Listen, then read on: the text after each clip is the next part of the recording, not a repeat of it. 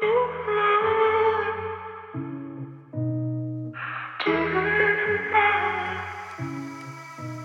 everyone, welcome back to Two Twins and a Mic. This is episode 7. You've got your hosts Sam and Eli here, but we do have a surprise guest on the show. It's my wife, Amani. So it was very, very difficult to get her on the show. You know, she's very busy, jet setting around the world, very important appointments. So we've got exclusive access to her interesting and captivating thoughts. So I'd like to introduce her in a second. Hi everyone, my name's Amani, I'm an INTJ and I'm from Sydney and I'm Sam's wife, so that's all I have to say for now. Hey everyone, and you have Eli on the other end here, and what a week it's been, guys. What a week. So I don't know about you guys, but for me it's been a pretty weird week in the sense I felt like I've been in a bit of a funk for the last 2 weeks, and just in this state of I guess one, I should clarify that I haven't been able to attend my regular training sessions. I did injure my rib. I thought I fractured it, but I don't think it's fractured. I didn't go to a doctor. Pretty much, I don't know why I have this tendency also why I just avoid seeing GPs. I think because inherently I know deep down that he's going to say take some time off, which is ironically anyway what I did. But I still attended some like kickboxing sessions. But I think overall the fact that I wasn't attending wasn't committing to my regular routine, it kind of had an impact on just my flow this week. And so yeah, I just found myself in a bit of a mixed rut. Did take a day off work, just went out in nature. Like my mate bought a scooter, electric one, which was fun. We were riding it out. And yeah, I just had brunch and stuff. So like my week was slowly improving. And on top of that, like what really started to, really uplift my week was the fact that Johnny Depp won his defamation case against Amber Heard. No, I'm just kidding. That was a low blow. But, being a bit immature. But yeah. And the other thing, guys, that I also want to talk about or just bring it to your attention is how awesome the movie Top Gun is. That was released, I think this week. I think that's my ethnic coming out.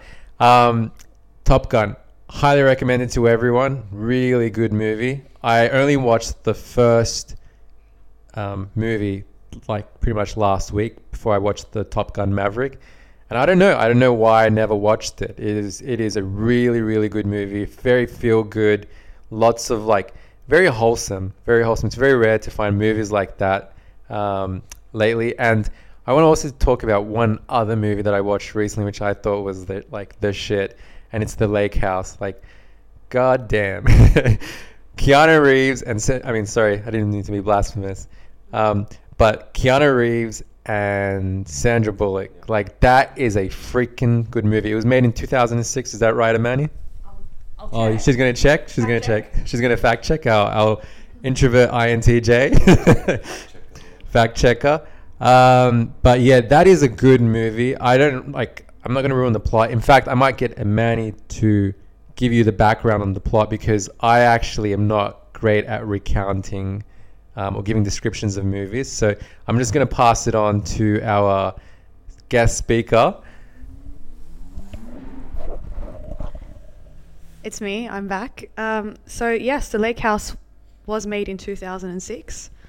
And the movie is about a doctor who occupied a lake house, and he begins to exchange some love letters with a former resident who is an architect.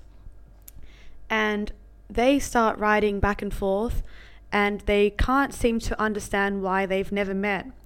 And so in the end, they do meet because their timelines end up matching.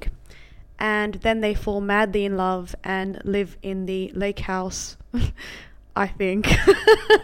I've watched this movie about 5 times. It's actually one of my most favorite romance movies of all time. And it shits on, what's the other one that everyone likes? The Notebook. If you watch The Notebook and you're listening to our podcast, please unsubscribe now. I'm just joking.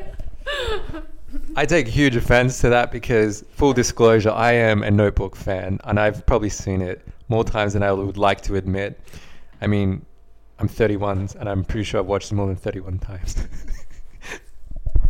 For me personally, like I did watch The Notebook. The one thing that really gets to me is I don't know how it didn't bother a lot of people, was that she was actually engaged and she cheated on her fiance when she went back to Ryan Gosling. I don't know what was his name in the movie. Ryan Gosling. Ryan Gosling. And okay, we'll just call him Ryan Gosling for now. But I thought that was weird. Like, I look, it's a nice kind of romantic, feel good film. You know, like, what do you call them? Star-crossed lovers, I would say. I never really resonated with it myself, but it is an interesting film to watch nevertheless. So, fun fact, we actually had a choice in high school to watch either this movie or The Terminator. And I kept saying to the teacher, oh my God, like, let's watch The Terminator. And she was like, oh, Amani, we can't watch that movie. Like, the majority of girls have to vote. You know, it's like, you know, it's a rainy day. They don't want to be stuck watching this movie. And every single girl in the class, save for me, which is why I'm an INTJ, voted to watch The Notebook. And coldly enough, when I realized that he was repeating the same story to her every single day, I started laughing during the class and saying, oh my God, what a waste of time. In hindsight, I now realize how insensitive and cold it is. But, you know, in that moment, the teacher was like, there is something seriously wrong with you. Why can't you resonate, you know, with the main character? Why can't you resonate with her struggle? And I just kept saying, this is such a waste of time. We should have just watched The Terminator. But in hindsight, you know, when you get older and you mature a bit, you realize that, you know, despite the fact that the movie is complex, and like Sam said, people were, you know, cheating and hiding their indiscretions along the way. You know, the fact that she had dementia and he was sitting there repeating the story every single day is very touching and helped me feel empathy towards, you know, a lot of people who suffer from dementia. And, you know, it's so hard on their loved ones. So I do really resonate with that. And apologies to anyone who I may have hurt in the past. That's good to know. So what I wanted to say, so it's interesting that, Eli, you're saying that you felt like you were in a bit of a funk, but, you know, from my perception, you seem to be doing quite well and you seem to be very healthy and happy. But obviously, you know, life, you know, we all go through these, what do you call it? Ebbs and swings, not ebbs and swings, ebbs and flows, ebbs and swings. Anyway, it's good to have other people here. Ebbs and flows. For me personally, and you know, I'll be very frank and open with everyone here. Earlier in the year and before that, I think my headspace was in a darker place. I wouldn't say I was the happiest. I wouldn't say I was even, you know, at my best. And in the last couple of months, you know, I've done a lot of work on myself, healing, going through traumas, working through those traumas, you know, introspecting a lot, and, you know, trying to truly go deep enough and understand sometimes why I am the way I am and why do I feel the way that I feel, you know. And having gone through that process and you know, healed myself, and to a large extent, I actually have felt the happiest that I've felt in a very long time. And only after going through that, you know, very, very exhausting and draining experience, and a lot of people, I don't know if they have, I mean, most people, I mean, everyone has the ability, but whether or not you're willing to kind of, you know, really crawl through those, like the mud, and push yourself to come out on the other side is another thing. Like, you know, it requires consistency, it requires discipline. I mean, you need to have the people around you somewhat support you on this mission. But I felt really good in the last couple of months, more so in the last few weeks. You know, I've drawn boundaries with people where I've needed to draw boundaries. I've spoken up more. I'm more authentic with who I am. And weirdly enough, now that my mind is cleared again, almost to the point like when I was in high school or in my early years of university, I'm no longer distracted by, you know, drama or nonsense, basically. I like to think of it as nonsense, things that don't really matter, superficial things and things that people kind of create out of nothing. And I've gone back to my mind's gone back to the whole, like, okay, I feel good, life is good, I'm going to the gym, I'm doing now BJJ with my brother and my wife, we're doing kickboxing, we have a very, very healthy social life, a lot of friends, we're eating really well, we're moving on with our life, and things seem to be good. And I'm not saying like there's anything wrong with that, that's just great. But now that I'm kind of back on track, it's like the question is, but what is it all for? Like, why are we here? What is the purpose of life? And my wife and I have been married for 2.5 years, and you get the occasional question about having kids. And again, another question that kind of just pops through my head is like, wait, like, okay, I understand the expectation is to have kids, but why do we have kids? Like, why do people need to have kids? But beyond that, let's just start from the conversation of like, what's the purpose of life? Why are we here? I'll pass it on to Eli first. Yeah, just to clarify, we were just trying to pass the mic to Amani, and I think she's a bit probably nervous. It is a heavy question. It is a loaded question, and it's not an easy question to answer because it assumes that you have the answer. And I think most people, I would say 99% of people in life, don't really understand what the real purpose is. Even the Stoics, right? Like the Greek Stoics, where it's I think Aristotle, you would consider Stoic, right? I can't even remember. Socrates, Averroes. I'm not going to pretend like I'm a smart philosopher guy. I'm going to cut it there. Seneca, whoever it is. So like, I think, for them, like what happened, those philosophers, is like they came to this very cynical conclusion around, life is about kind of pain and like growth through pain. I don't necessarily resonate with that or agree with that. For me, I think like the conclusion, or where I'm at in terms of my thinking around what like the purpose of life is, I really believe it's about just being a good human being. I want to live my life in a way which is truly aligned with who I am, right? So I don't want to pretend that I'm somebody who I'm not. Like, I think there was a part of my life when I was younger, definitely in my early 20s to my whole 20s, let's be honest, where I try to fit into this corporate culture, put on a suit, participating in the activities that I thought society deemed to be, this is what makes you successful. And that made me realize I was, for a long time, because I always had imposter syndrome and I couldn't figure out why. I couldn't put my finger down, like, why do I feel like I'm an imposter at work? Like, but I thought I'm the business guy, like I'm a suit guy, but that wasn't me. Like, there was a big part of me which is like, no, you're not.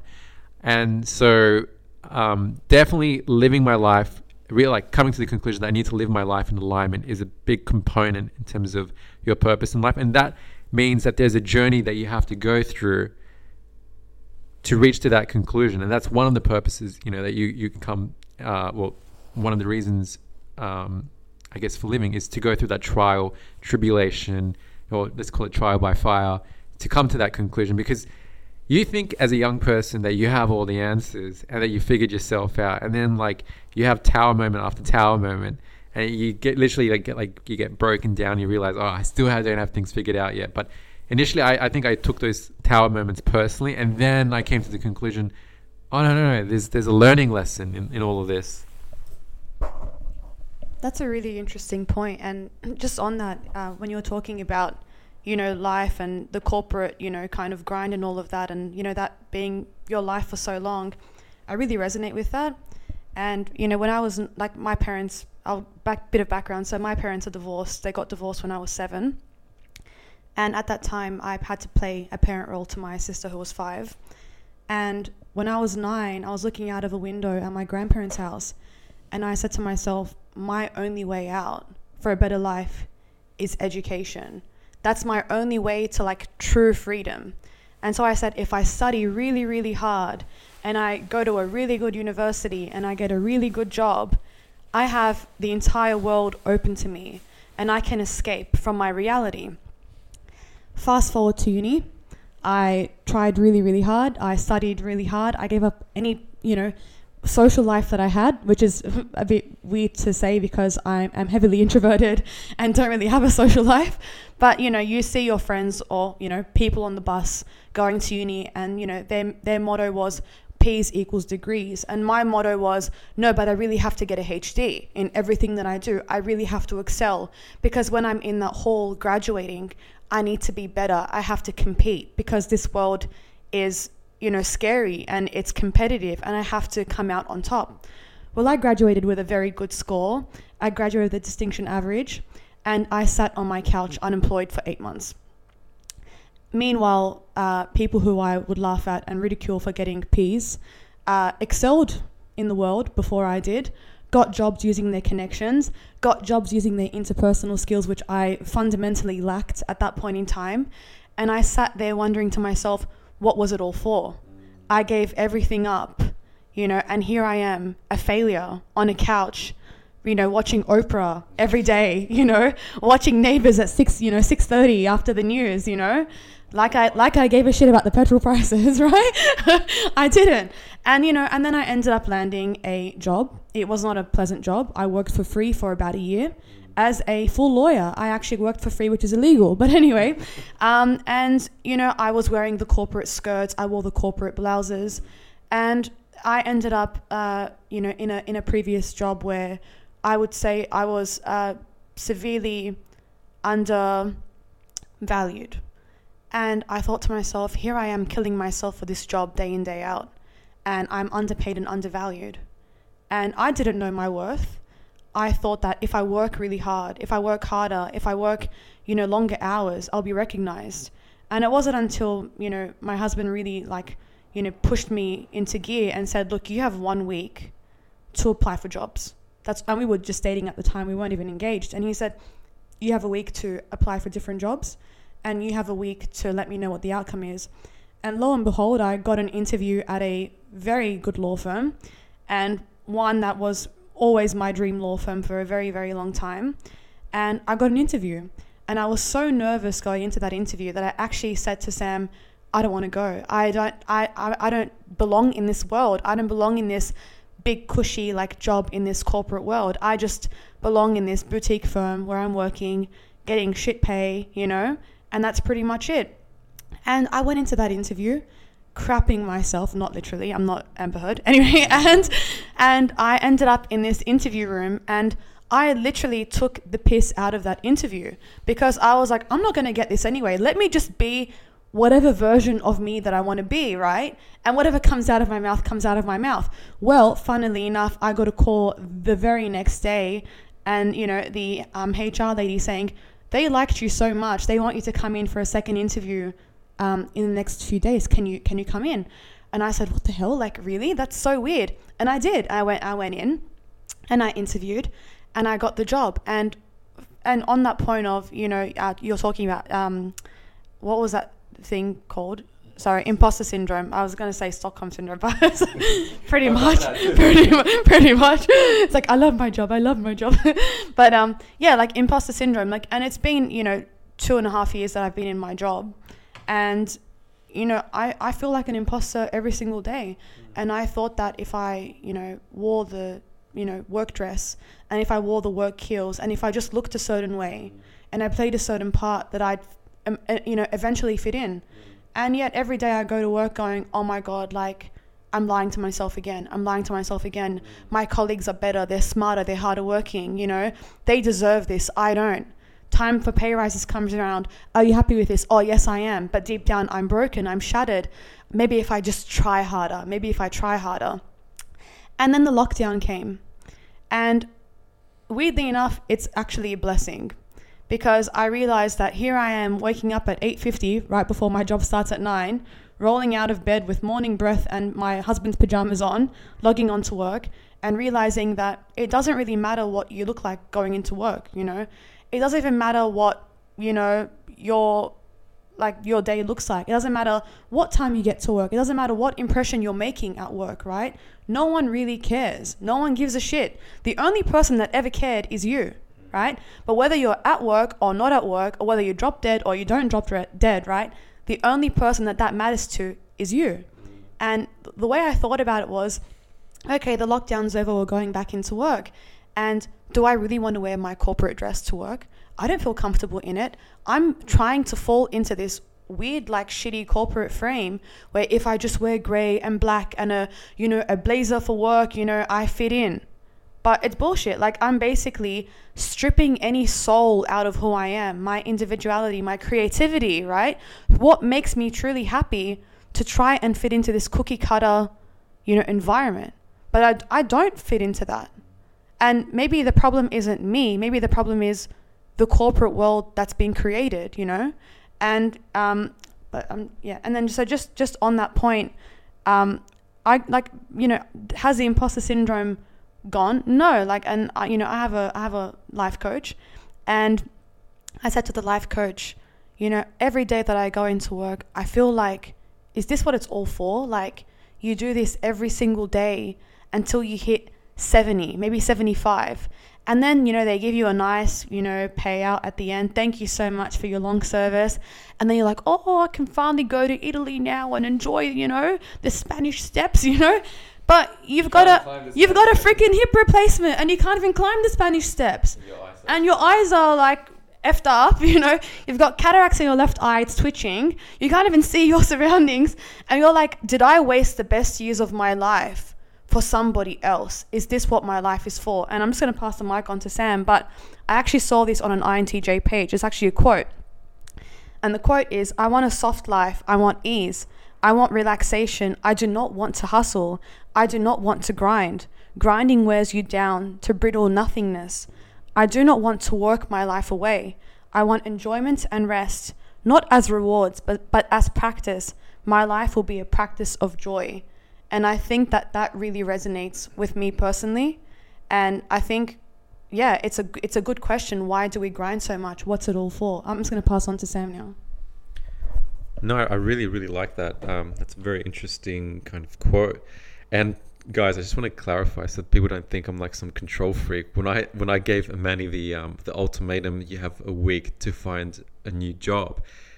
Just some context. So Amani had kind of been talking about, like, she wasn't happy with where she was at the time, and she kind of outgrew the place. She did her time. I mean, she learned a fair bit in that particular role, and then she naturally outgrew it. And for about a year, and we weren't married at the time, I just heard her complain about it again and again and again and again.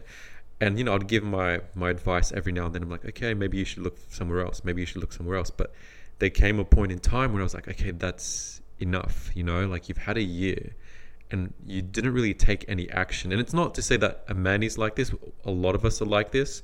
Sometimes it's easier to just complain about things than rather than actually take action. But so just some context. So sometimes when you just quickly want to jump in. Sometimes when a person complains, it actually makes you feel like you're doing something.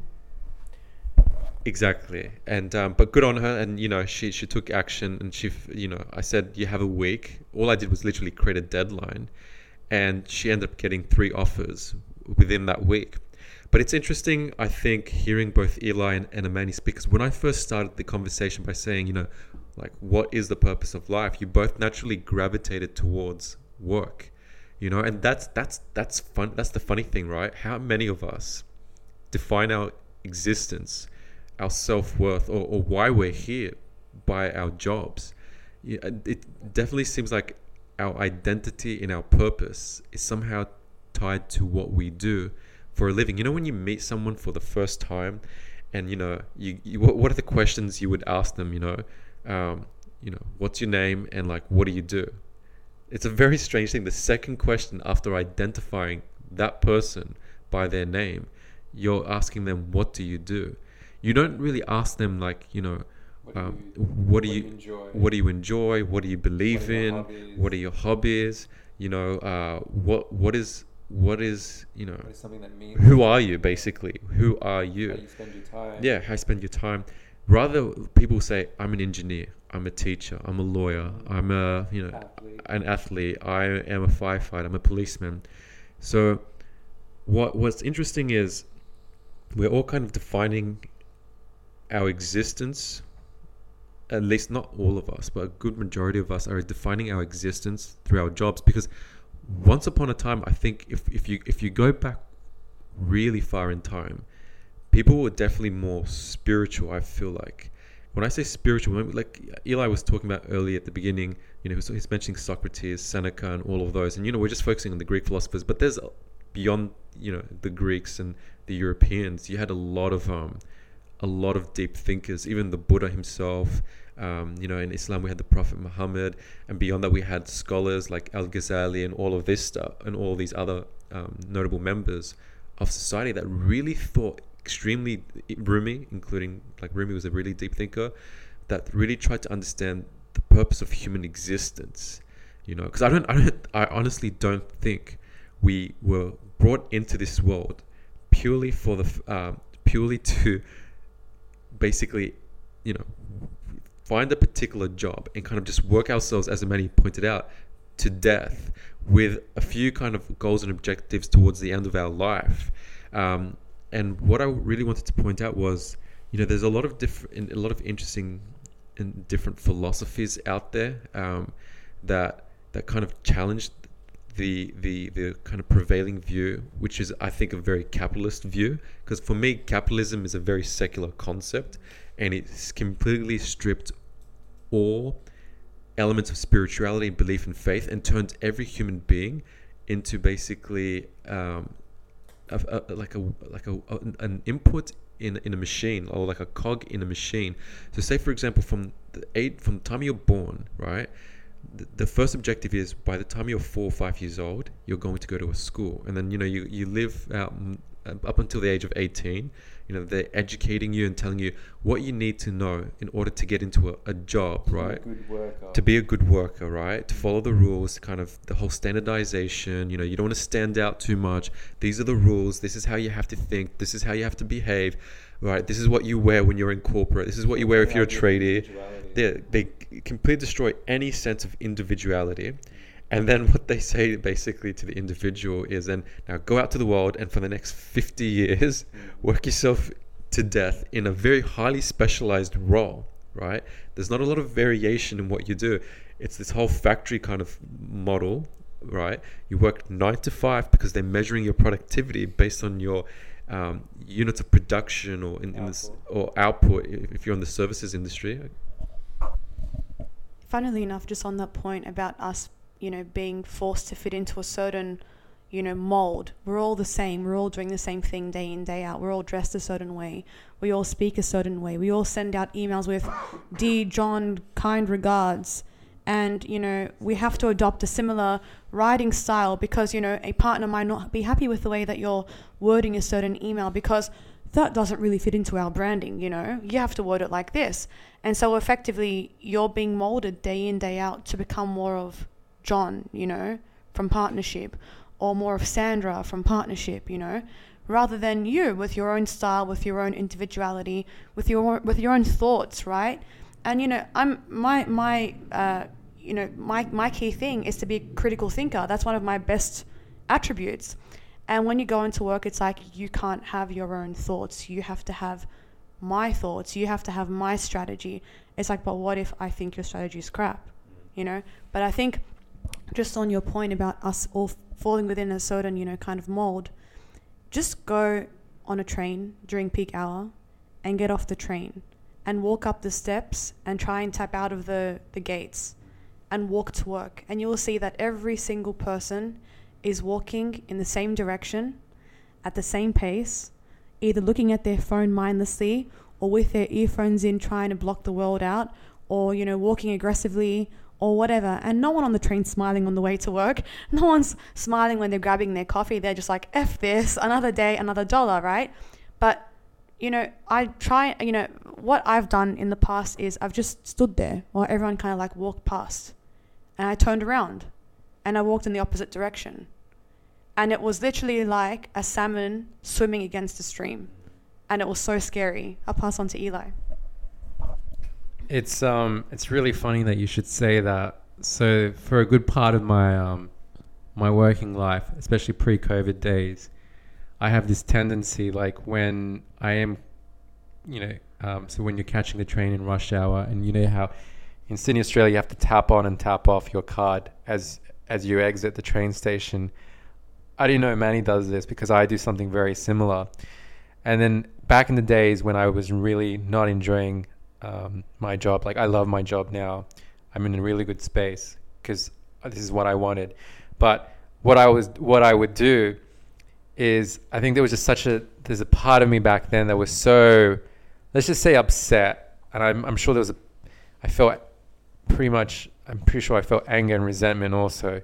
But what I would do is I would actually step to the side and wait for everyone to go through the gate, because I was just like, I am not going to just be herded into the gates. I'm not like you guys. Like, I'm not rushing to anything, like, because I always had in the back of my mind that I felt sometimes like an outsider, right? Like at face value, most people would look at me and think like, no, you seem to conform very well into society.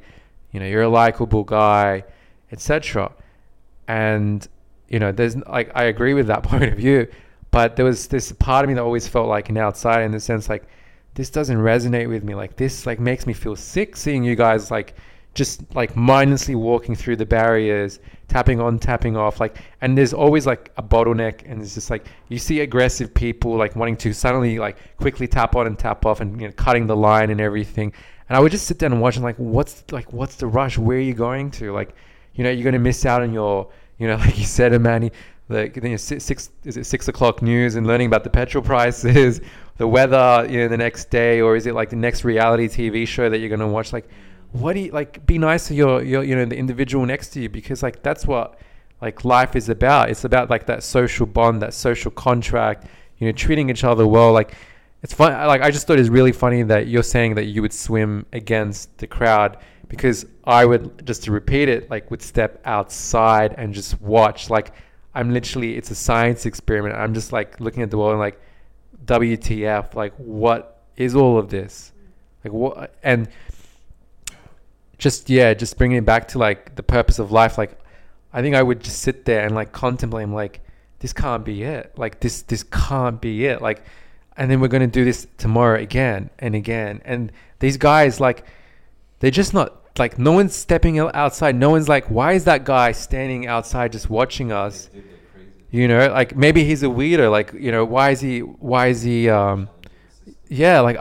and it's funny because I never, like, I think I have enough self-confidence. I didn't even really care, because I always saw it as just like, no, you guys are the crazy guys. Like, you can't see, you're stuck in this matrix. And I never understood also why I appreciated the movie The Matrix, by the way. Because when I was younger, I thought like, this movie is like weird. I don't get anything about it. And then when I started to work in the corporate culture, maybe that's why some people who are not in the corporate world don't also understand The Matrix, but you're just like, holy, like this movie, like I get it now. I get like what they were trying to talk about. We're so plugged into the system that we lack any sense of self-awareness, self-consciousness. We're just eat, sleeping, like, literally rinsing and repeating, like, okay, so what are we doing? We're just going to hang out with our friends in the weekend. We're going to buy some IKEA furniture. I think that was Fight Club, and like, because Fight Club is also a very like interesting movie. And yeah, it's just funny because all those movies are about also like challenging the status quo, like the person who finally just woke up, had a spiritual awakening, reached the point of consciousness and just like, no, like this system is effed, I'm just going to pass on the mic to Amani here. So just on that point, there's actually a really interesting quote that I recently saw, which is, how much did they pay you to give up on your dreams? And when we think of, philosophers from the past, they didn't have corporate jobs. They weren't running to a 9 to 5 with as kind as it seems, a 1 hour lunch break, eating the same shit day in, day out. Do you want a sandwich today? Or do you want sushi today? Or do you want a soup? Because they are 3 options on repeat for the next 50 years, And unless you change jobs, in which case you have a different food court with the same options, more or less. But it's a different environment with a different, higher quality sushi, exactly. And when you think of, philosophers, they weren't running to a certain job. They weren't, falling into this frame of, this weird corporate environment. And realistically, the corporate world, or this weird factory environment, only really started during the Industrial Revolution. Before that, we weren't doing this. So this way of life is fairly new, I would say. It's not a old way of thinking, right? And when you think about it, when we think of, the geniuses of our time, in history, you've got Socrates, or as you guys were saying, there are so many Islamic, philosophers or scientists or engineers or whatever it might be, or, the forefathers of medicine, they were all geniuses in their own right. And you think about it now, do we really have the time to venture into our own thoughts, into our own dreams? We don't, because we're assisting someone else realize their dreams. We're assisting someone else in realizing their full potential, while we get a shitty paycheck at the end of the month. Meanwhile, we're coming back home burnt out, tired. Employers are asking us for more. But at what cost? You come back, you don't have time for your spouse, you don't have time for your children. You're mindlessly watching TV day in, day out. You're not feeding your mind. You're not benefiting yourself in any way. You're you've given up on your spirituality. You're effectively a shell of a person. You're the body, but there's nothing there. And, one of my most favorite quotes of all time is actually from Blade Runner. I love that movie. And he says, so there's a doctor, you've got Tyrrell, and you've got Roy Batty, which is one of the replicants that Tyrrell created. And Tyrrell says, would you like to be upgraded? And Roy Batty says, I had in mind something a little bit more radical. And Tyrrell says, well, what seems to be the problem? And Roy Batty says, death. And so it's not about being upgraded. It's not about any of that. It's not about, life isn't about trying to be more. It's about, we're so scared of the end, right? We're so scared of not having enough time to do all the things we wanted to do before we died. It's not about being more in our jobs, right? It's about being more of who we want to be before we die. And we're all running against time. It's a very interesting point of view in terms of the quote and just your general point of view. But I just wanted to say that for me, it's not a fear of death. For me, it's a fear of having lived a life which wasn't mine. That's my greatest fear. Yeah, it's just I don't want to know it ended and I was just not happy. And as I said at the start of this podcast, not happy for me is not being who I am. Yeah, you guys actually made me just kind of go into a very deep thought process right now. Again, part of this conversation, part of me is really excited by this conversation, and then the other part of me is a bit haunted by the conversation. And that's why I think at the beginning, Eli was like, it is a very heavy topic. And for me, again, just hearing you guys speak, I think to myself, we've all been sold this lie, right? From a very early point in our lives. And the question is, why have we been sold this lie, right? And for what purposes are we doing what we do?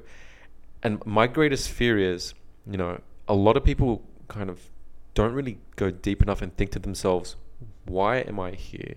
Why am I doing what I'm doing? Is there a purpose behind what I'm doing?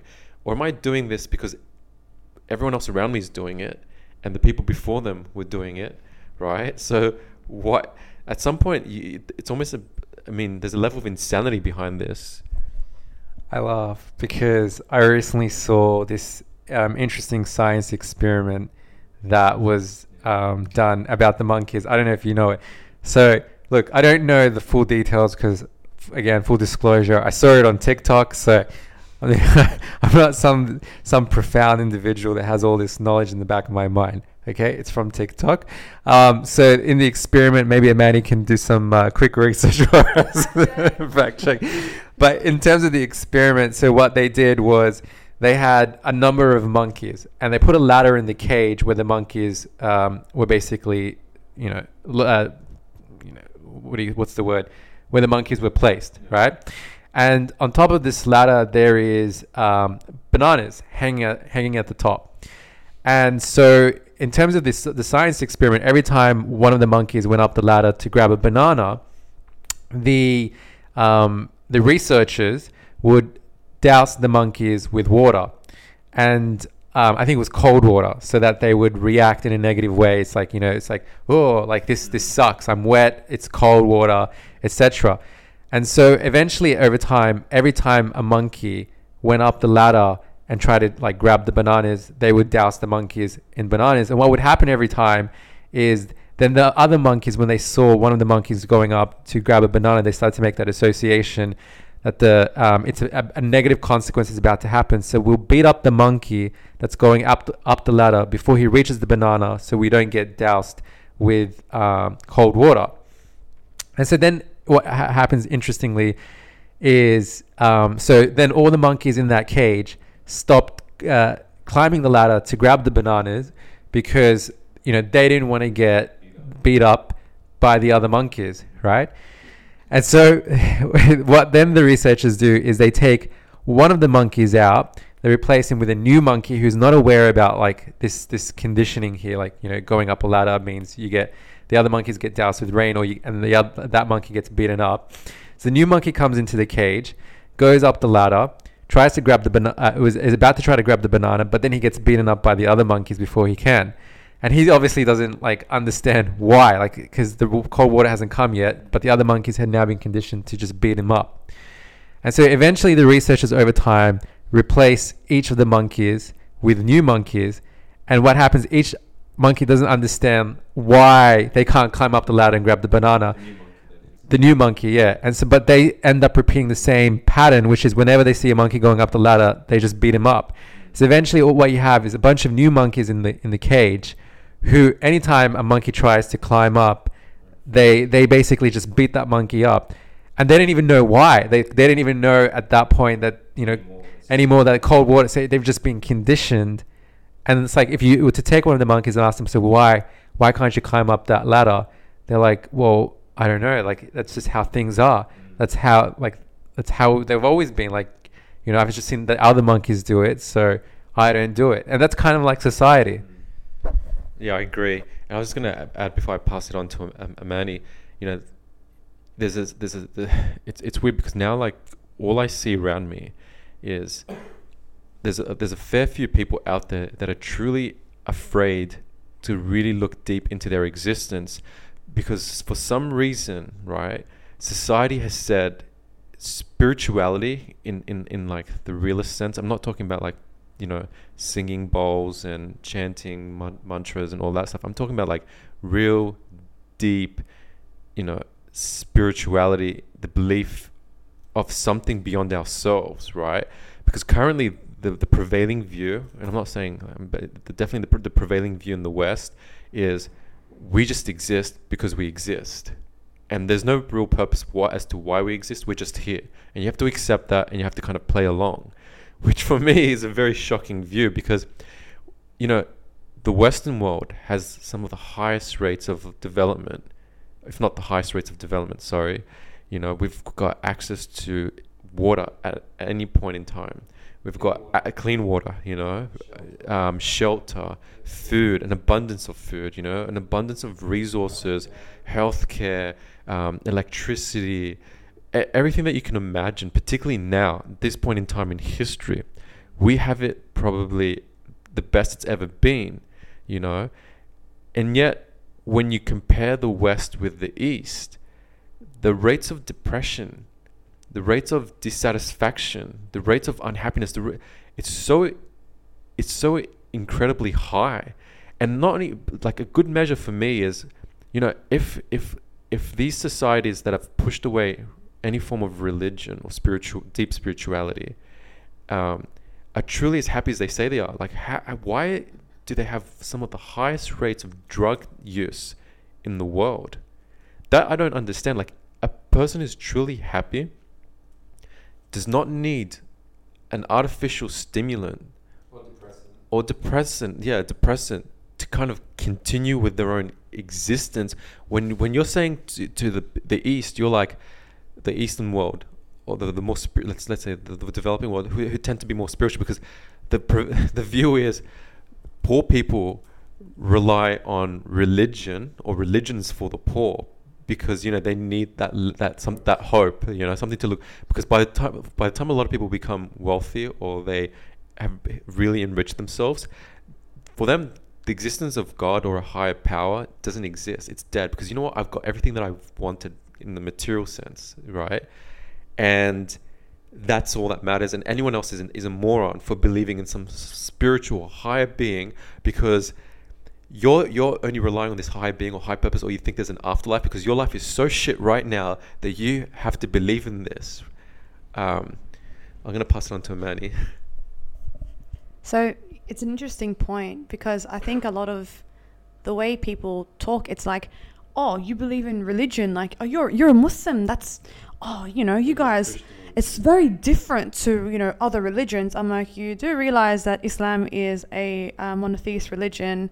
We are pretty much cousins of Jews. We have the same beliefs.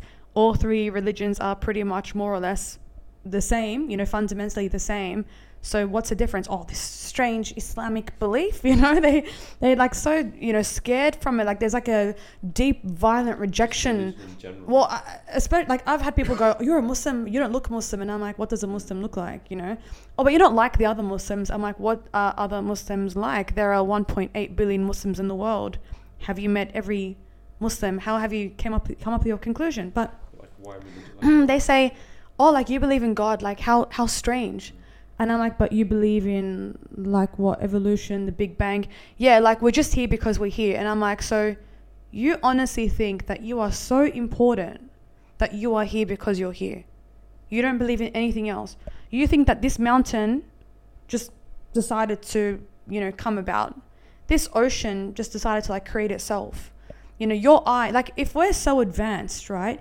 Can you create an artificial eye? No, I can't create an artificial eye. Can you create, like Sadhguru said, he said like, Sadhguru had an interesting point. He said he's Hindu. Right? Sadhguru is a Hindu, he's actually a mystic from India, and he is an ENFP, and is he a Virgo? Yeah. He's a Virgo with a Capricorn moon, so just exactly the same as Sam and Eli. But interestingly enough, like Sadhguru had a podcast where he was talking about soil and how, soil has degraded so much over the course of time. And he actually made a joke on the Joe Rogan podcast, and he said, oh, 3 men had an appointment with God, and they said, oh, we created like this plant. And God's like, oh, that's very, very good. And then they're like, oh, look at this person, we created this person. And God was like, wow, I'm really impressed. And then God was like, did you create the soil?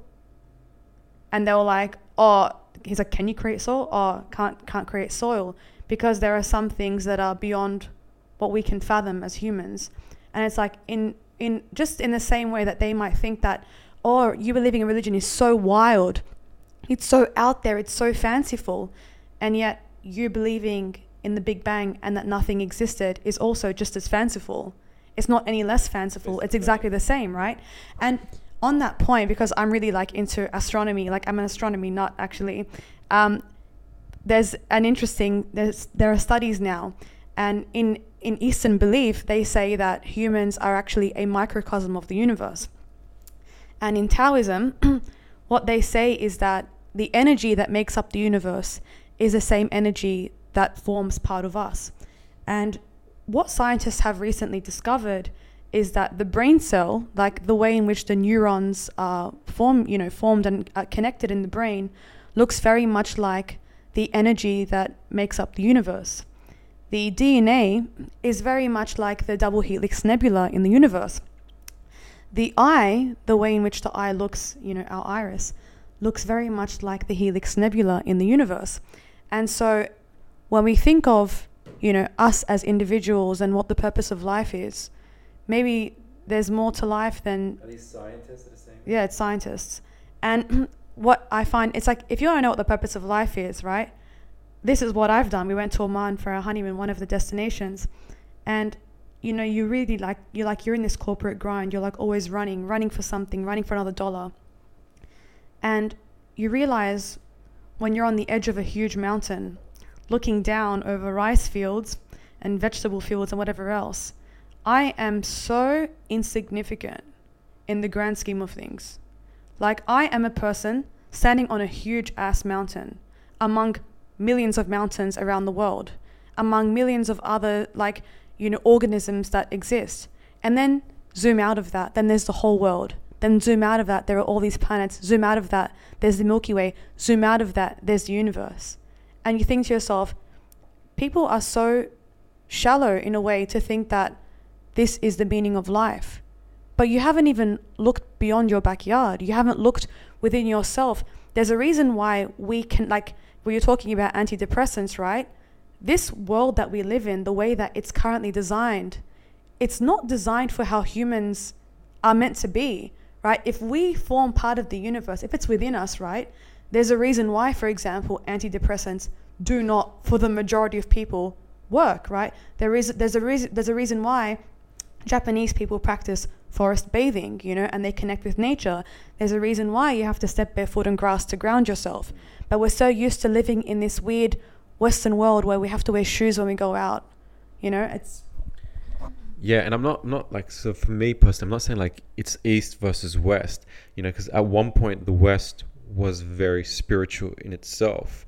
And what we're saying is when capitalism came into the equation, right, all that capitalism looked at was productivity. It looked at, the bottom line. It looked at, how can we grow these economies? It was just focused on production and consumption. And that's what really, I think, and many you were mentioning earlier. So it's like you go back maybe 150 years, you had the Industrial Revolution. And then from that point on, we had that whole capitalism. And then you've had these other isms that were trying to challenge it because it's saying, look, did capitalism do a lot of good? It did. But what capitalism also did was it said, forget everything else, right? Don't worry about, your neighbor and all that. Everyone's a competitor. It's all about you earning the most money, producing the most goods, right? So, yeah, like it's just very, very much focused on the material world. Yeah, I'm just going to step in. I can't remember the name of the book, but there's an interesting book that talks about this stuff. And what came to my mind is in terms of capitalism and how it emphasized productivity. So, those moments in life where you're just like, I really don't want to do anything. I'm just so exhausted. I'm so tired. I just want to sit down on the couch. Maybe, I want to watch some TV. Maybe I just want to stare at my fish. Maybe I want to stare at a fireplace. I don't know, whatever floats your boat. But then there's a part of you, a voice inside that says, you're being that judges you for it, that criticizes you, you're being lazy. You should be doing more. You should, I don't know, be making your own business. What is all that stuff that we see the ads on YouTube, forward shipping and foreign exchange and crypto and forex. Or you should have your own business. You're 19, you should have your own business, whatever it is. And then on the news you read all these articles about these young guns who well, yeah, they've got multiple properties, or they've started up their own business, and it's just that's what capitalism is trying to promote. It's this very unhealthy idea that you shouldn't have any time to yourself, self-care, right? It's no, you're being actually lazy by taking time to yourself, and so then what happens is you enter this state of neurosis because you're just not giving yourself enough downtime, because you're feeling this association that you're a lazy person. You don't have 10 properties to your name. Your bank account isn't bloody $10 million, whatever it is, right? So that's an unhealthy consequence of capitalism. And then the other point I just want to make is in every religion, and again, this is not about religion versus secularism, etc. But what I'm just trying to emphasize is the Buddha said it, right? In terms of the root of all pain and suffering is attachment. And in this capitalist society, what they have us attached to is materialism, right? So, for example, your house. I just want to quickly get into something which is you get into a car accident, God forbid, right? So, what's the first thing that comes to your mind normally? It's not really, am I safe, right? I mean, I'm just talking about the broken society that we live in today. But I think there's a part of you that comes to your head oh crap, do I have insurance? Am I going to be able to cover it? Is he or she liable? Right? It's I'm so worried about my possessions, and I'm going to be upset if I can't fix my car, or I'm upset that my car is damaged, or maybe there's a hailstorm and my house is destroyed. Let's just take insurance out of the equation. You'd be upset about it, right? If it was destroyed. You lost something. You lost your phone. You lost your laptop. Like, how many times have we misplaced our phones and you freak out, right? You're like, oh my God, where's my phone? My $1,200 phone, right? And you're going to get upset over a material item. Then you could die the next day, right? And it's just like, but the previous day you had this whole, like, you've wasted the whole day being upset about your phone, right? Yeah, so and I think it wasn't just basically Eastern philosophy, the Buddha, that said, the root of all suffering is attachment, like especially to the material world, not the spiritual world, right? Because from what I remember, also the Buddha was a prince, so he had everything. He had all the worldly possessions that he could ever want, But in the end, like, it wasn't enough. Like, he was the most happy once he was just under a tree, giving to others, meditating, etc. But like, you also see in the other religions, like, what is it that Judaism, Islam, Christianity, like, gives to humanity, right? It's just like, don't focus so much on the material world, right? Focus on your soul, feed your soul. Like in Islam, you have to pray 5 times a day. Like, what is the idea behind that, the intention? It's like, ground yourself, take a moment to yourself, right? Recalibrate, like, just pause, from society. Like, basically, it's about, when you're praying, it's also showing grace and gratitude for everything that you have towards God, and you have it also in the other faiths, right? So in Christianity, you go to church on Sunday, like, you say grace, before you eat. Like, there was a lot of gratitude, right? Buddhism meditation, but, like, again, like you said, like, this whole spirituality, which by association you have all these other concepts attached to it, which is like gratitude, was stripped away. And now what we call, like, being mindful and showing gratitude is just like part of this whole well, not manifesting, but it's like they've stripped it out of religion, they've sterilized it and said and secularized it and said, okay, so if you're feeling anxiety and stress, let's do some deep breathing exercises, which is meditation, which is an Eastern philosophy, Yeah, it is. It's like it's Buddhism, it's Hinduism, Yeah, it's just it's very, very interesting. I just want to quickly add before I pass it on to Amani. Like, you can see how far also, like, we've come from our true nature, because, like, again, capitalism is about almost like quantifying everything, quantifying your time, quantifying your needs, like, everything's quantified, like, to the extent when you kind of read the news, and this is what, and this might be somewhat inappropriate, but I think it's worth sharing, where they go, like, you see articles, are you having enough sex with your partner? You should be having sex 3 times a week, 4 times a week. How do you even quantify that? You're supposed to basically say, are you connected to your partner? Is there a deep love? Is there a deep empathy? These are spiritual things. Like, are you connected? Are you one with each other, right? Because in the kind of this secular mindset, right, sex is a means to an end. I've got an itch to scratch. It's no different, excuse my language, it's no different to basically wanting to take a piss now or go and defecate. It's like saying, I all of a sudden have this need, so I know that I have to release it. That's why you see the rise of things such as pornography, right? It's a very, very secular thing. Pornography is, again, it kind of ties into this, like, the modern capitalist world where everything can be outsourced, right? Too busy to have sex or connect with your partner? Don't worry. Do you have 5 minutes in a moisturizer bottle? Go on Pornhub. Like, I don't understand it, how people think this is normal, when people are saying, even in this modern age, like, masturbation is perfectly healthy. No, it isn't. There is nothing healthy about it. I partially disagree. Only because sometimes, like, we're all humans, right? Humans have a natural instinct, unless you're asexual, which is different. But, a lot of, which is perfectly fine, like, if you are or you're not, like, there's no judgment, like, it's perfectly okay, we accept everyone. But it's just, people have a need, right? Whatever it might be. You get to a certain, it was actually interesting because the other day we were watching, my favorite show on TV is Love on the Spectrum, and it's about autistic people who are trying to find love.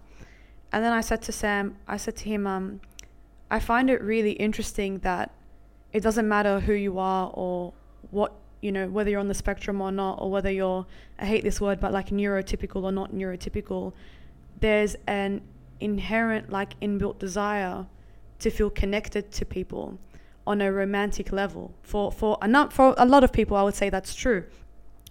And yet you're born with it, right? And then you get to a certain age and it kicks in. It's not like you needed an intimate love when you were a child. You didn't need it when you were a teenager. And yet when you hit adulthood, you have a need for it. And not everyone is lucky enough to find that, especially in the world that we live in now, where it's all about work. You don't have time to connect with people. You don't have time to meet people. It's weird to strike up a conversation with someone on the train without being called a freaking weirdo. You know, everyone's connected to their devices. We're completely like disconnected from the world around us, or from having, you know, decent, you know, meaningful conversations. And so when you have that need for intimacy, for love, for connection, and there's no outlet for it, sometimes masturbation is a means to an end. I'm not necessarily saying that I agree with it, but it's there as an outlet. And, you know, sometimes it's better than what people may or may not do if they don't have that outlet. But I actually read an interesting article the other day which talked about intimacy and communication, and there was a link between the 5 levels of communication and emotional and physical intimacy. And they said that the problem with the world that we live in now is that we typically give ourselves up for sex at the first level of communication, which is, hi, how are you? How's the weather? Oh yeah, good. And they said that is the most basic form of communication. And the second level is, oh, hey, do you want to grab lunch? Oh yeah, that sounds great. Let's go. And the third level is, oh, like, I've got plans to do this in the future. You know, I think, you know, you and I, you're like, I want to do this. This is what I really want to do. The fourth level is you start to share your opinions about things. You know, like, oh, my opinion about this is that. What's your opinion about this? And the fifth level is, I see my life going in this direction. These are my fears. These are my hopes. These are my dreams. This is what I think I need to do to realize my potential. And when you're having these deep and meaningful conversations and you're creating that open communication, you're actually creating a healthy environment for emotional and physical intimacy. And they say that when you hit that level 5 communication, that's when you should be intimate. But people are, you know, jumping the gun and they're doing it at level 1, or even before that, you know, hey, how are you? You're in a club grinding up against someone, hey, you're hot. And like, you know, they're in a marathon, you know, by the end of the night, and they're waking up going, what have I done? I made a horrible mistake. But, you know, like on the point of this world that we're living in and the way that it is, it's all about the fast means to an end, right? It's all about how do we get there in the quickest way possible? How do I make the most money quickly? How do I scratch my sexual itch quickly? How do I make friends quickly? How do I get a date quickly? I'll go on Tinder, I'll swipe. Like, you're not actually fostering any healthy, you know, you're not, right? So it's all about this fast fashion, for example, right? It's all about things quicker, fast food. McDonald's gives you your food for free if you don't get it in 3 minutes, right? It's like we're so trained now to everything being quick and meaningless. The quicker something else is, the more meaningless it becomes, right? You think of artists, it will take them years to paint a portrait, you know? Some of Da Vinci's best work took him 5, 6, 7 years to create. Even longer, right? And now you have, oh yeah, I'll just go on Photoshop, I'll spend 5 minutes on this and, you know, all good. I'm not saying there's no artistry to that, but it's not the same because we're so used to consumerism. We're so used to things being quick. And so I'm just going to finish my point. And when you think of, like, for example, you were saying, like, I need to be 19 and own 5 properties. But the question is, and I always ask people, but why? But why do you need 5 properties? But why can't you be happy at one? It's like, it's like, oh, I've got 5 properties and I've got 2 dogs and I've got 3 investment properties overseas and I holidayed in Lake Como and I have sex 5 times a week. It's like, okay, but are you happy? No. And it's like, clearly that is not the meaning to life then. Tick all those metrics. Exactly. You've ticked the metrics, but you're not truly happy. So is that really the meaning? Is that the meaning of life? Well, clearly not, because you're still unhappy. Yeah, I just want to quickly clarify something. So what I was trying to also say, and I probably came across as a bit too aggressive and too harsh, I feel like what the modern world does is, see, this, like when I'm saying like you're outsourcing everything, like I'm not saying I'm not judging people about masturbation or pornography and all of that stuff. To each their own. What I'm saying is, see that drive, that energy that makes you want to do those things. See, it's getting depleted and wasted in a frivolous thing, because when people go into like Pornhub or whatever, you actually think you're with a real woman or a real man or whatever. You're not, but you're desensitized. But like, you've tricked your brain into believing that you've achieved an outcome, because your body naturally, when it feels a particular way, and there's this energy and this build up, is saying to you, get up and do something about it. Go and meet people. Go and talk to people. Go and develop these deep kind of connections and intimacies, right? Instead, like, the modern world is tricked you, because all they want you to do is grind at work and blah blah blah, and you don't have the time to really foster relationships. You don't really have the time to develop these connections. They're saying, okay, you've got 5 minutes, go into a cubicle and do what you have to do and get it out of your system.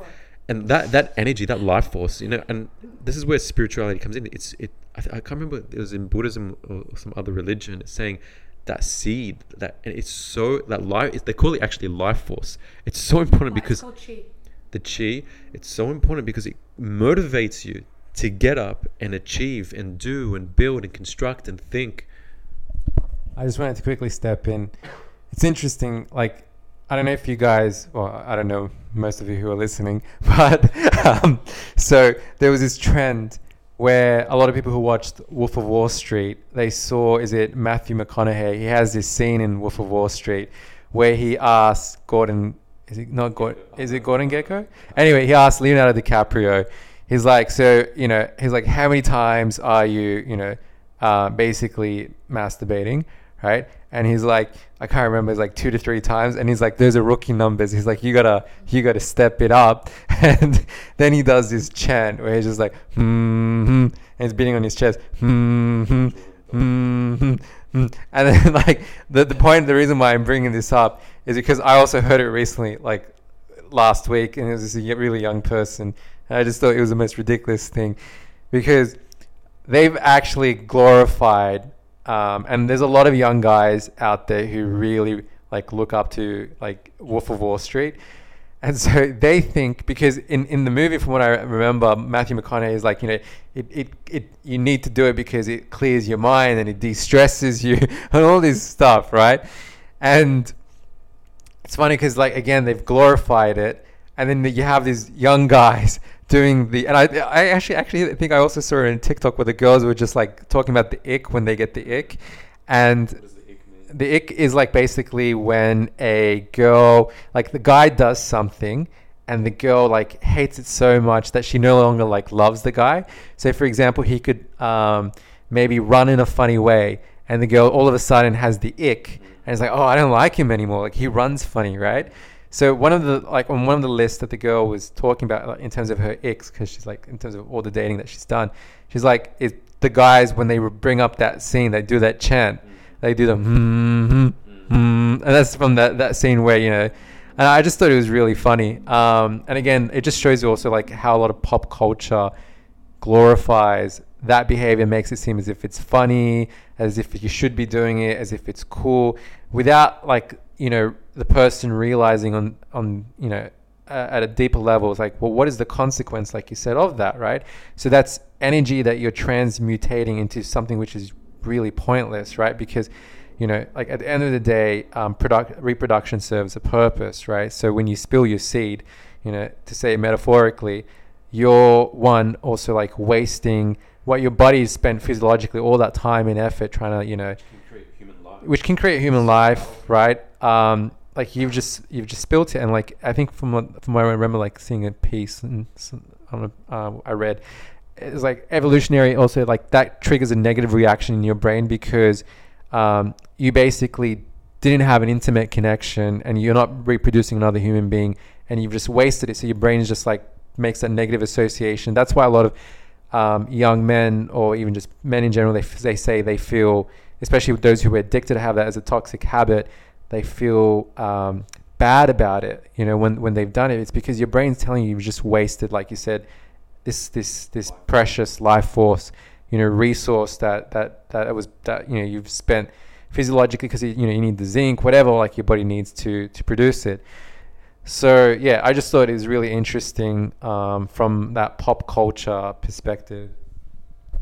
Yeah, and this is the thing why I get worried, because sometimes society is trying to normalize certain things that, these religions that have existed for a very long time, sometimes thousands of years. Doesn't matter. I'm talking about many different types of religions, and there's these kind of the wisdom behind a lot of these beliefs and traditions. It didn't develop like in a short span of time. It developed over many, many, many, many, many, many years, and there's thousands of years, but if not long, who knows how long. But I'm saying, like, there's a reason that these kind of these rules, not these rules, but these beliefs exist, right? It's not because what really irritates me is like when people try to say, oh, religion is a form of mind control. Yeah, I'm not going to say like people don't create religion to control others. There's cults and all that stuff out there, but kind of to like paint every religion with the same brush because a few strange weirdos kind of create their own warped version for power and manipulation and whatnot. I mean, it's very, very odd that you're going to write off something that's so important, because you can go to the most remote, isolated village in the world. If I think only a few exist nowadays, like in South America and the Amazon, but they have some form of spiritual belief system. And I think my only like concern with society, like in terms of, I know what argument you're going to go down, is people going to be like, well, those were the cavemen back in the days. Like, what do they know any better? Even these like old tribes in South America that still exist to this day, like I think a lot of people are just going to be like, we live in a modern society. We have science. Like, we know all these things, we don't have to think like the way of our forefathers and cavemen. But like, I feel like that's such an also arrogant argument, in the sense of, again, it comes back to Manny's earlier point, which is like, do you really have this assumption? Because even scientists acknowledge there's so many aspects of the world and the universe that we still don't even understand today. And stuff in the metaphysical world, I'm not professing that I'm a scientist who understand things very well, but like in the quantum physics, where they don't even understand why certain things happen and certain behaviors. Like from what I know, it's like there was a science experiment where the scientists were studying an atom, right? They basically somehow physically were able to observe the movement of an atom. And they noticed that when they weren't looking at the atom, it would behave in a very linear way, a very predictable way. But as soon as I think they were watching it on a camera, or a person steps in the room and watches the atom starts to behave differently. And they were just... The other way around. Is it the other way around? Yeah. So when they're looking at it in the camera... So it was actually the other way around. So when they were watching... Again, I don't know how it worked, but I'm trying to remember. When they were looking at the atom... it would behave in a very linear kind of predictable way. And then as soon as they, weirdly enough, stopped watching the atom, it started behaving in very bizarre ways. It would almost split itself or something like... I mean, we'll find it. Do you want me to fact check? We're going to get our INTJ to fact check. So my brother's saying it's called the God particle. But like the point I'm trying to make is like there's just so many... Like the scientists couldn't explain that behavior, right? And then there's this position where... there's a certain section of the community where it's just like, no, everything can be explained by scientists. But here you have the scientists saying, we don't even really understand what this is and why this is happening, right? And then on top of that, like there's this secondary argument, like which I subscribe to, which is, are you really telling me that we have everything the way it is today because of a series of coincidences that just so happen to hit the right equation in terms of, I don't know really how to describe it. Like everything happened in such perfection that it just so happened that we have mountains and dirt or soil and sunlight, and it weirds me out like that people can be so. I feel like it's a position of arrogance to make this assumption that everything can be explained, right? And then like there's other thing that also resonated with me in law school. Oh, you've got a point? Yeah, I'll just quickly read out what I found, and this again goes back to the God particle. So they said in a study reported in the February 26th issue of Nature magazine, which apparently is a very renowned scientific magazine, researchers at the Weizmann Institute of Science have now conducted a highly controlled experiment demonstrating how a beam of electrons is affected by the act of being observed. The experiment revealed that the greater the amount of watching, quotation marks, the greater the observer's influence on what actually takes place. I thought, I'll leave it at that. Actually, I could add on to it. So when a quantum observer is watching quantum mechanics, states that particles can also behave as waves. This can be true for electrons at the semicron level. So look, it gets very technical, but I think it's worth checking out. Yeah, I mean, as always, do your own research. We're not, again, professing to be experts in any field here. But I just wanted to make that point about, I can't even remember what I was trying to link it back to. But look, the point stands here. There's more than we can explain. Yeah, there is definitely a lot more to the world that we can't explain through science. And yeah, there is a belief system that you just have to rely on in terms of, like you said, Sam, for thousands you've had civilizations for thousands and thousands of years, and you have civilizations that have built, very interesting structures like the pyramids, like the Aztecs. These are not simple, primitive people. Like there is a lot going on there that we don't understand, and I think it's very dismissive and reductive to just assume that these are basic individuals and cavemen to label them. Yeah. Because till this day, we still don't even understand, how the pyramids were built, right? And I'm sure there are plenty of other interesting phenomena in society. Yeah, for example, so the pyramids being one of them. In Ethiopia, there's a series of churches that were somehow built from stone, but they built it from the ground and they went down. And it's so precise the way they've cut through the stone, and they didn't have these kind of the right tools to cut through stone. That's so incredibly difficult. And I think I remember even in Jordan with Petra, they're still trying to work out how the treasury was kind of cut into the mountain face, and with such level of accuracy that now in the modern world, to do such a thing, you need lasers and precision equipment and whatnot. And there's other things like Stonehenge. They don't understand how these massive stone structures were kind of put together with the equipment that they had at the time. So the world is inherently more complex than we like to accept. But I feel like in the modern world, we've got to a point of arrogance where we think we know everything, even though when you look at the earth relative to the entire universe, it's as Amanda was pointing out, such a very small, almost insignificant part. And yet we go to ourselves, behold how great we are and our amazingness.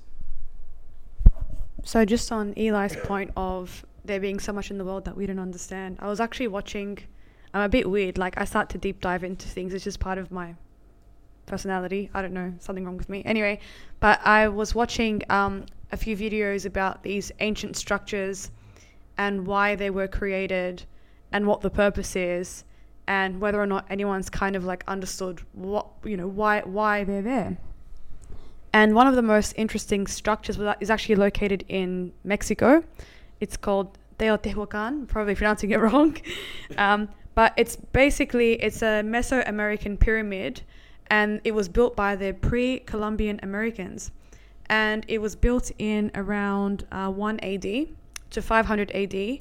No one knows why. And they're still standing there today. And apparently archaeologists found traces of first ever recorded human sacrifices in those pyramids. And apparently when the Aztecs came around thousands of years later, they saw they crossed into this area. It's actually located in the Valley of Mexico. The Aztecs actually came in and they fled because they were so scared, and they were like, why is this here? What does this mean? Who built these pyramids? Who are these people? And you think of the Aztecs, right? I mean, now we study the Aztecs in school and we don't know who the hell they were, or what they were creating, or what they built, or whatever. And here are the Aztecs thousands of years before, looking at another structure that was built thousands of years before them, going, oh my God, I'm so scared. How did they build this? What is the purpose? What happened here? Who are these people? What did they worship? And so you think to yourself, it doesn't matter how many people, eras of people come and go, right? You'll probably have another era of humans well after us who look at us and go, But what was the point of all of this? What was the purpose of these people? And what do we have? We have nothing to go by. We have no records. We have no nothing.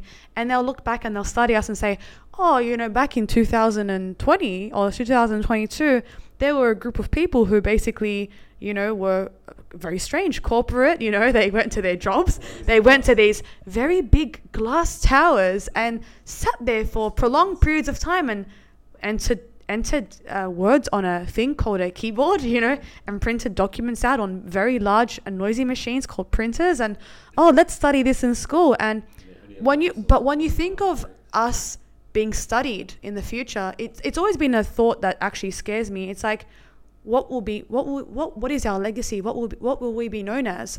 What do we leave behind? What is our mark on the world? Is it anything of significance? And how do we record that in a meaningful way? Very interesting point. And before we wrap this up, I just wanted to end it with something that I heard, which I thought was very interesting. And it's about this argument that we actually live in a simulation. I don't know if you guys have heard of it, but it's the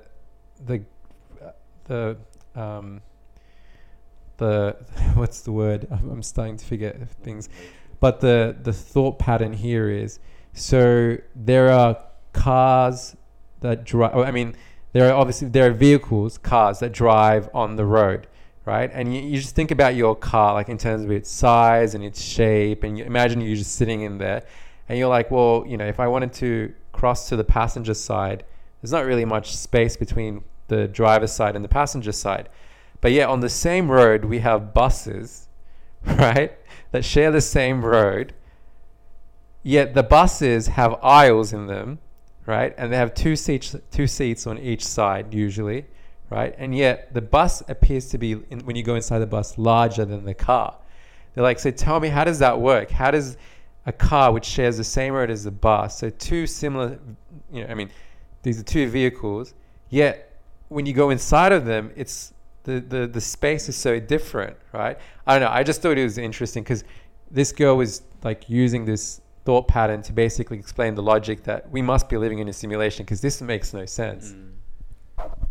So interesting point again. And back when I was a teenager, my stepmom had purchased a very strange book which you put in the bathroom for some light reading. It's very unhygienic now that I think of it, but anyway, put fecal particles to one side. The book was actually written by a psychologist called Louise Hay. And her theory was, the book was about disease, right? And she said that every disease is actually based on what's within us, which is dis-ease, if you actually break the word up. But putting that to one side, one of the most interesting points in the book was that she said that you choose your parents before you are born. And there are actually a lot of religious theories about this as well, in multiple religions, which say that you exist before you physically exist in this world. And you are basically, you are asked by God, do you want to come to this world? And you say yes. And then when you come to the world, your memory of you saying yes is erased. And so when you talk about the Matrix, I've always thought about it, when you dream at night, is it really a dream or is it just another reality? Are we, when we're sleeping and we dream, is that actually our reality? Are we living that out? And is our our awake state the falseness? But I'm just going to finish my point before I pass it on to Eli. But interestingly enough, when we die, well, Muslims anyway believe that when we die, the earth crumbles into dust and time no longer exists, which is why Judgment Day is technically a day, but not really a day. But basically, it's almost like the simulation is broken, right? Everything crumbles, and then we go back to our previous state of when we were first asked, do you want to exist? Do you want to be here? And so on your point, I live my life as, this tree might not be real, this person I'm talking to might not be real. My reality, my existence might actually not be real. So what's it all for? I don't know why, but that really scared me because I read something very interesting, and it was about basically that, on your point, that I don't even know how to begin to describe this, but the fact that you said you get asked a question whether or not you want to come down to this world, right? And you choose You choose the red pill or the blue pill. but also you choose your parents, you choose your family, and also the other people. So I didn't know how, like, we didn't have much time to get into this and to start this conversation, but that really scared me that you actually brought this up, because Amani is a person of logic, also very analytical, you know. So if she approaches something from a spiritual point of view or esoteric point of view, for me, at least I take it as a big deal, because she's not one to just like easily believe, you know, something like, yes, the spiritual thing here. She needs like concrete facts and logic, right? So I just thought it's interesting that she raised that, because, yeah, I mean, I'm sure if you're also familiar with like karma, and the idea that, you know, certain times, like, you ask yourself in life, like, well, why are these bad things happening to me? Or like, what, you know, why did I end up like meeting this person, like, or having these parents or whatever? Sometimes there are things called like karmics, right? So you have a karmic debt. So you make a contract, basically they say a soul contract, before your soul comes to earth. And basically in that soul contract, you say, I choose to have these experiences in this hard life with these karmics. They live out these karmic patterns or this karmic debt, which is basically very hard lessons you learn in life, right? Because it's going to force you to grow, spiritually grow as an individual. Because sometimes you might think to yourself, there are certain people out there, like, why am I such a deep thinker? Like, why are these things happening? It's like, there's an argument that, well, you chose that because you didn't want to be a basic person. You know, you didn't just want to you know, I think it's the blue pill. You didn't just want to live life like, you know, la la la la la la la. Like, I made toast today. I put Vegemite on it. I'm going to go to work. I'm going to come back. I'm going to watch maths, like all that stuff, right? So it's just like, you know, you're an individual just sits there and it's just like, you're thinking deeply. You're thinking, you know, how do I improve as an individual? How do I grow as an individual? And it's not to say that there's only like, you know, in this theory, like just karmics, but there's also individuals that, you know, they call, for example, you know, when the word soulmate, right? So it's another soul that you are familiar with in you know, before you came down here. It's just like you made a deal. It's like, when I come down here, like, I know you, because like, you know, you instantly recognize that person. Like, how do I know you? Like, you just seem familiar, because, you know, your souls have met before. And then, you know, we might get into discussion in a later podcast, you know, and the ultimate connection you can have is your twin flame, which not everyone has a twin flame. And your twin flame is this, is the same, I think it's the same soul split into two. So you're the same person. And that's one of the most difficult, but like trials you go through life, and that's a contract and agreement you make, and your twin flame is your ultimate connection, right? And what I wanted to say is not everyone has a twin flame, by the way. So it's just it's a very, very interesting concept, and like, I've just seen the different interpretations in terms of the monotheistic faith around this whole soulmates, twin flames, etc., like their perspectives on it, because like we're Muslim, right, guys? So I know I don't know like if this is like highly credible, but there is apparently like a narration about that the souls, or there's a verse in the Quran that the souls actually meet before they come down to earth, and they make like an agreement, like that you recognize one another, and then there's a whole interesting argument about Adam and Eve, because, you know, God says, and I created you in pairs. And God does say, I created you in pairs. You're right. So, but there's also the Adam and Eve concept, like, you know, which is like Eve came from the rib of Adam. So it's like it's basically same person split into two. You know what I mean?